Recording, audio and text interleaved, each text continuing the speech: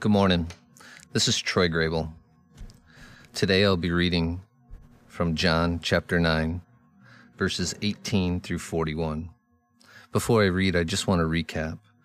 Vicky yesterday was talking about how Jesus healed a blind man. And in that, you'll see in that reading that the Pharisees and the religious leaders didn't believe this guy. And that's where we pick up today. Verse 18. They still did not believe he had been blind and received his sight until they sent for the man's parents. "Is this your son?" they asked. "Is this the one you say was born blind? How is it that he can see?" "We know that he is our son," the parents answered. "We know he was born blind. But how he can see now, or who opened his eyes, we do not know. Ask him. He is of age. He will speak for himself." His parents said this because they were afraid of the Jewish leaders who had already decided that anyone who acknowledged that Jesus was the Messiah would be put out of the synagogue. That was why his parents said, "He is of age. Ask him."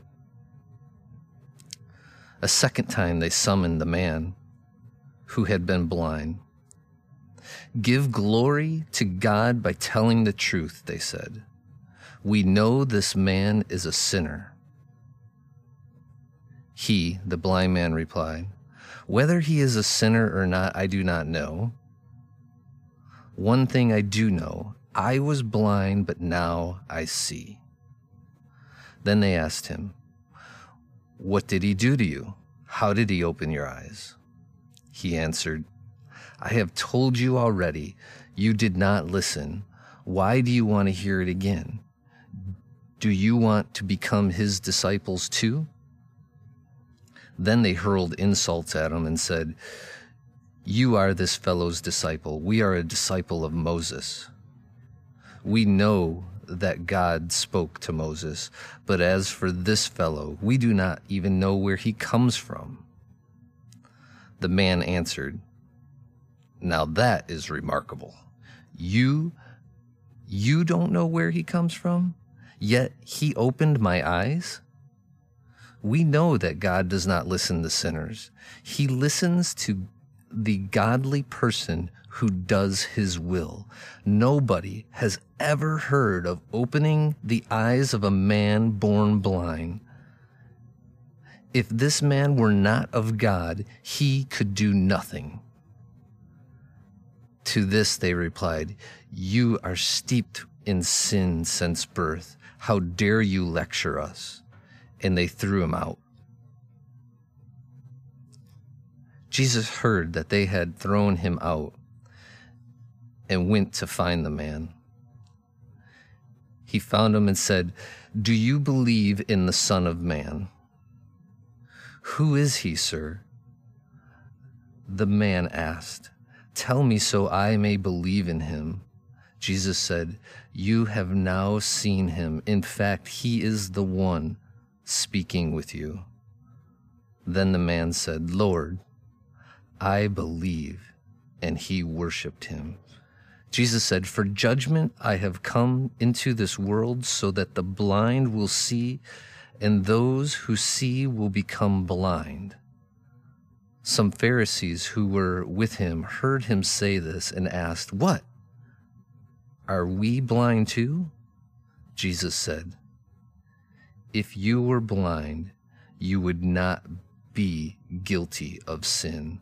But now that you claim you can see, your guilt remains." Wow. There's a lot going on in this chapter and in these verses.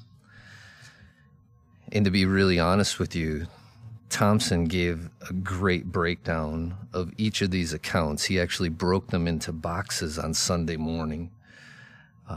In my few boxes here, as you pick it up in the beginning of the story in verse 18, they didn't even believe this guy who had proof. His proof was his eyesight.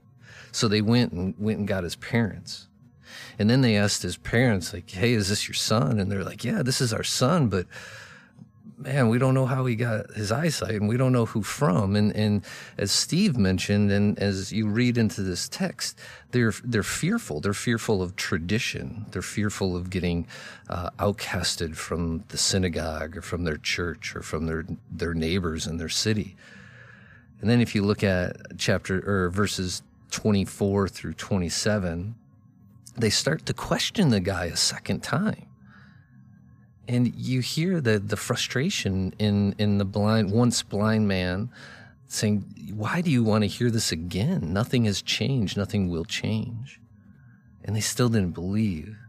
And then in 28 and 29, their frustration just, overcame them, and they ousted him out of the synagogue. It kind of brings me to a story of my own personal life that, living through different situations and being in different situations, we tend to have proof. And it was the summer of 1992. It was in the middle of June. I found myself sitting across the table from a Macomb County investigator. And the investigator was telling myself and my dad that I had unsubstantial evidence of a crime that was committed against me. I was jumped and beat up pretty bad. And I sat there and I could not believe what I was hearing. This man sitting across from me could see just a few weeks earlier, I was surgically put back together, stitches in my face. I had my mouth wired shut. I had 13 missing teeth. I had bruises and cuts all over my face and body. And to sit there and tell me I didn't have substantial evidence drew the rage out of me so much that I just got angry. And I got mad. And I just wonder how many times you or I have been put into those situations where we have the proof, but you're still not thought of as an honest person, or you're not being heard. And then I wonder, as you look at the end of this chapter, when Jesus says to the blind man, do you believe in the Son of Man? I wonder how much God is looking down on to you and I, saying, I've got the proof. All you have to do is believe in me. And so I ask myself, do I need more proof? Or what proof do I need to believe that Jesus is here, that God's word is here, and it's living in me and around me? We have such a beautiful creation that we get to live on. We have a beautiful book that recites awesome stories of Jesus. We hear of miracles each and every day. What proof do I need? Do I need more proof to believe? And so I ask you, do you need proof? Let's pray. Father, I just thank you. Thank you for these stories. Thank you for sharing these miracles with us so that we can have proof to know that you are the King of Kings, the Lord of Lords, our Savior. And I just pray, Father, that for those of us that stumble, for those of us that question, for those of us that our faith may be weak, I just pray that you allow the proof of your love, the proof of your joy, the proof of your hope, the proof of your kingdom sets our minds and our hearts at ease to follow you, to respond to the nudges that you put into our hearts and our minds.